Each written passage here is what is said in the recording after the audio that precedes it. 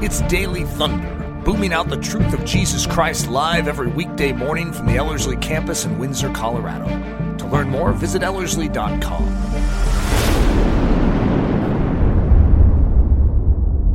Welcome back to Daily Thunder Down Under with Ben Price, and it's so good to be joining you again, and thank you so much for being a part of this series called Laughing in the Face of Adversity. And so if you know me, well, you may know me, but you may know from some of the episodes I've done, I like to laugh, and I like to make people laugh, and so laughing is this wonderful thing that God has given us, and it's just one of my favorite things to do.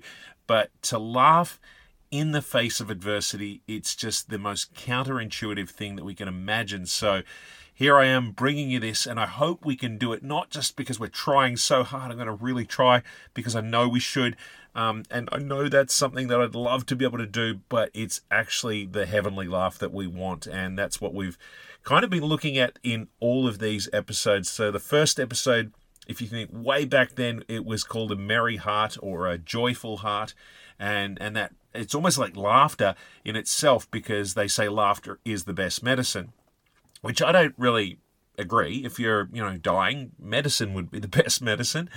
But yes, laughter is medicinal. In fact, it says, yes, a merry heart is, it's actually like medicine, but broken spirit dries the bones, as Proverbs tells us. And so next episode I looked at, which was called, Oh, It's Only You. An expression that we'd like to use if we're thinking what's happened and we see, oh, it's the cat, oh, it's only you. It's no big deal. The idea that greater is he that is in us than he that is in the world. And we see that God is so much greater, we can say to any adversity, oh, it's only you. Who cares? Then I looked at, I can't help it. So sometimes we go through these situations rather than bypassing them, and we know we've got to get through without fear, that his strength is perfect in our weakness, but we just go, I know I'm not meant to fear. Bible says 366 times, apparently, do not fear. So every day of the year, do not fear. And yet I go, I can't help it though. And you're right, you can't help it, but thank God he can, and God does help it. So praise God. So last week I talked about dancing around the lemon tree. And so you might have gone out and danced around the lemon tree. Not just for the sake of it. That was a celebration. That was a moment of rejoicing. And there was a story that my sister was able to rejoice finishing her high school forever. And the euphoria, the joy, the celebration, even the laughter that spilled out of that was this joyful rejoice moment. But Paul tells us, even no matter what we go through, he says rejoice, and he says always. But he doesn't just say rejoice always. He says those three key words, rejoice in the Lord. Because it's in the Lord, it's in Christ. Of course, we can rejoice always. And so it really ties in well with today's episode called She'll Be Right. She'll be right. So it has nothing to do with my wife or saying she's right or talking about a particular woman. No, not so much at all. It's an Aussie expression. So typically it's like we say no worries. It's a very laid back, yeah, no worries. That's an Aussie thing. Americans tend to say, when you say thank you, you're welcome, or no problem. Aussies will say no worries, or no worries, mate, typically.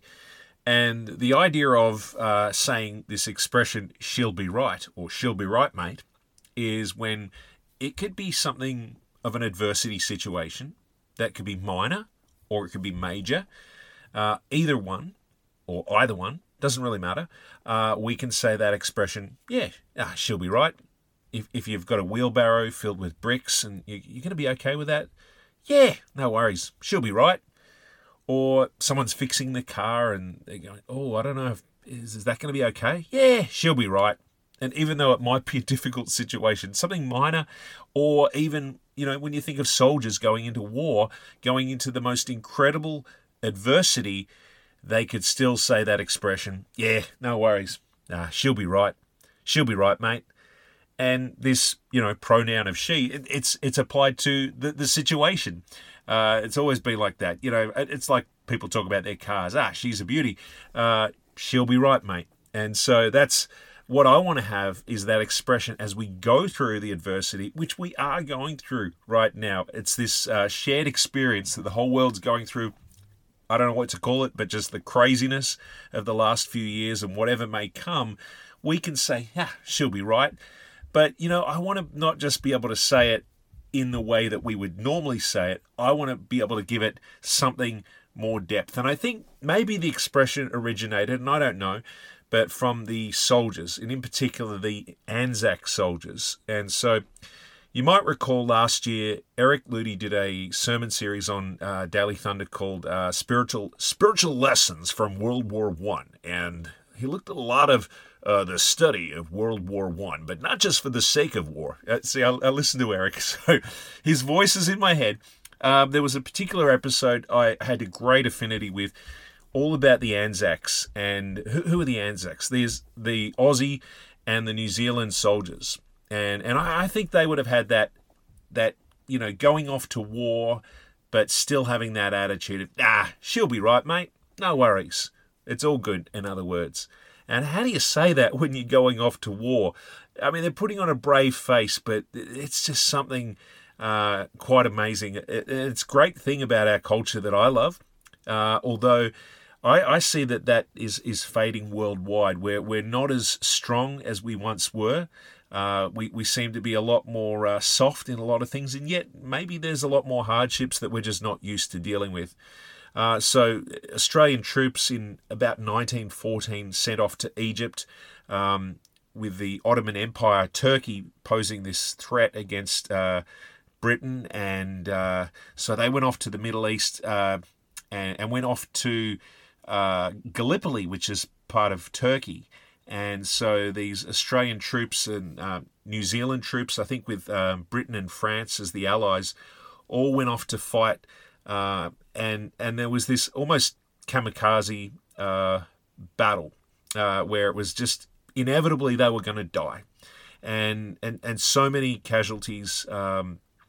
It seemed such a waste of life, because it was just this battle that was inevitably they were going to lose, but yet it just showed the incredible heroism, and the Aussie and New Zealand troops are so honoured in that. So here's something I found about someone talking about these Aussie troops that said, in spite of the dirty and in some cases ragged uniform covering tired bodies, the men were cheerful. So in spite of the situation of war, World War, the men were cheerful and laughed at their plight. Can you believe that? Some jokingly saying, if only my girl could see me now. Might not be hilarious, but it's just that attitude of, we're here having a good time. In the early hours of the morning, it says, I heard the officers going amongst the men saying, "Stick it to the lads, don't go to sleep." And the cheerful reply would come, "No, sir, we won't go to sleep." And my heart swelled with admiration. I thought I was justified in being an Australian. Give me the Australians as comrades, and I will go anywhere duty calls. So it's a great thing. Us Aussie soldiers had this reputation to be able to laugh when they're going off to war. Doesn't seem that... It seems kind of weird, doesn't it? We might think, what's wrong with us? Did they actually know what they were getting into? Absolutely, they would have known what they were going into, but they went in with this great attitude. But yet I think inside, because it's an outward expression, internally there would have been a great deal of fear, perhaps. There would have been the unknown factor of just this adversity we're encountering, and this is just not a good thing at all. And so, but I do believe that we can encounter that kind of adversity and have a genuine rejoice moment where we're not just saying it outwardly, but inwardly something is happening that's just, it's not of ourselves. It's a rejoice in the Lord. So I want to look at Proverbs and Proverbs 31. All right, yes, I'm going there because I know it's typically a women's chapter, but this is written by Solomon, who was a man. And women love this chapter, and I can understand why. It's just describing the most godly, incredible woman. And it's really a picture of, this is the criteria of a woman who is a follower of Christ. This is the woman that every woman would aspire to be. This is the textbook godly lady. And I have a wife, and so I see a lot of this in my wife, and I pray this for my wife, and I pray that she'll remain in that, being a Proverbs 31 woman. And, I honor her in that. And I have 2 daughters that I see growing into this godly woman of Proverbs 31. And I pray that for them. And so for me as a guy, I have a great deal of interest in this, to pray that for my daughters and for my wife, and even for my son, that his future wife will be a Proverbs 31 lady. And so, all the women in our life, we can pray this for. So it's a very pertinent verse that we can say, this is great. So when I say verse, I mean chapter, Proverbs 31. But I'm looking at a verse here, Proverbs 31:25, and it says, strength and honor are her clothing, and she can laugh at the days to come, or rejoice at the days to come. So you go, well, that is a woman of honor, and that's a woman that I'd love. You may say, and that's a woman that I could say, yeah, I have that as a married man. And so it's a wonderful verse on that level of our women in our life. But it's also, think about this, we're the body of Christ, the church, also known as the bride of Christ. And so I want to look at it from that perspective, that Christ is the groom, and he's coming soon. He's gone now to prepare a place for us, but he will be coming soon. We don't know the day or the hour. We have to be ready, like the virgins would be ready with oil in their lamp. We've got to be ready for that groom, Jesus, coming soon for us, known as the bride of Christ. And so we are that bride that it refers to in that. So if you think about, let me change the words, not to change the words as such, but just so you get this. Strength and honor are the church's clothing, and the church can laugh at the days to come. Maybe you put your own name in there. I could stick my name there and say, strength and honor are my clothing, and I, Ben, can laugh at the days to come. And you could say the same about yourself, because we are part of that bride, which is she, can laugh at the days to come. And I always find that fascinating, to be able to say, laugh at the days to come, because a lot of adversity that we've talked about tends to be in the present of what we're experiencing, what we're going through. It can be in the past as well, and that can affect us still. Even if we've come out of it, it can still have a huge impact on us in a negative way. But to be going through something that's about to happen in the future, the days to come, to laugh at that, it just seems really, really weird to be able to do that, because we can see the trajectory of the way that the world is going right now. We've seen the last few years. We know, it doesn't seem like things are about to get better. And when you hear about the future, and especially when, people study the last days, the end times, or they study and they know that the love of many will grow cold. They know that there'll be a falling away, because people have itching ears. They want to hear the good messages that they want to hear, that it's going to say encouraging things about them. And that happened with the Old Testament prophets as well. They didn't want to hear the genuine prophets from God, because it was too hard to hear. And so we see that in today's world, that they don't want to hear the difficult things.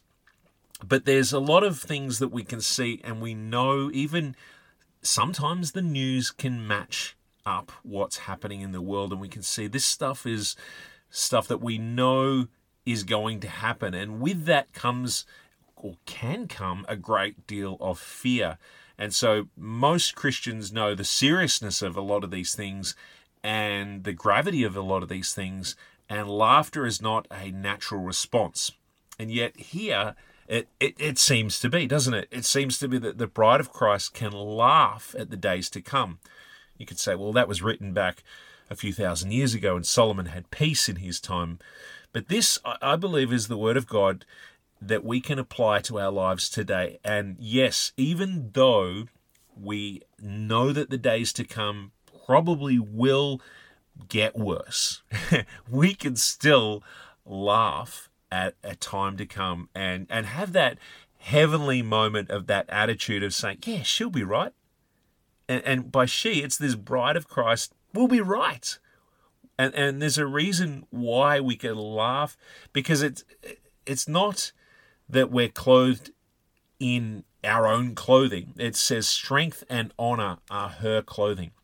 And so we understand it's not our honor, it's not our strength, it's his honor, his strength that we've been given. And as Ephesians 6, 10 to 11 says, finally, my brethren, be strong in the Lord. There's those three words again, in the Lord, and in the power of his might. And then it talks about put on the whole armor of God that you may be able to stand against the wiles of the devil. So it's not your might, it's not your strength, it's his strength, his might that you are clothed in. And so because you're clothed in his strength and his might, hey, those things in the future, it doesn't matter. You can make them 10 times worse than what they may even appear to be. It doesn't matter, because we can still laugh at the days to come. It's because we're in his might. And look, I don't watch a lot of superhero movies. I used to watch a lot of Superman movies. I used to like Lego Batman. That was probably my favorite. But I did see Iron Man. And not that I really want to endorse those films at all. I think they should do a Christian version. I think they should do Iron Sharpens Iron Man. That would be, I'd watch that for sure. But I do remember that, if you think about a battle and there's bullets, there's bombs going off, walking through that seems ridiculous and it seems probably stupid. But he goes out and he's walking in this iron suit. And so it's still there. It's still the adversity, but he's clothed in that suit. And well, how much better, how much more is the clothing and the honor that we have from God that he's given us to protect us from the wiles of the devil, that we can stand against the wiles and the schemes of the devil. And that doesn't mean that you're not going to feel pain. It doesn't mean that you're not going to get knocked around, but we are standing in his might. And that is why that we can laugh at the days to come, or what's the thing we're going through right now. And so I want to encourage you with that we can put on that armor of God to say, hey, it doesn't matter. I can laugh. I can say she'll be right. And those news items that would normally terrify us, because we stand in Christ, it doesn't have to. I love Psalm 112, verse 7.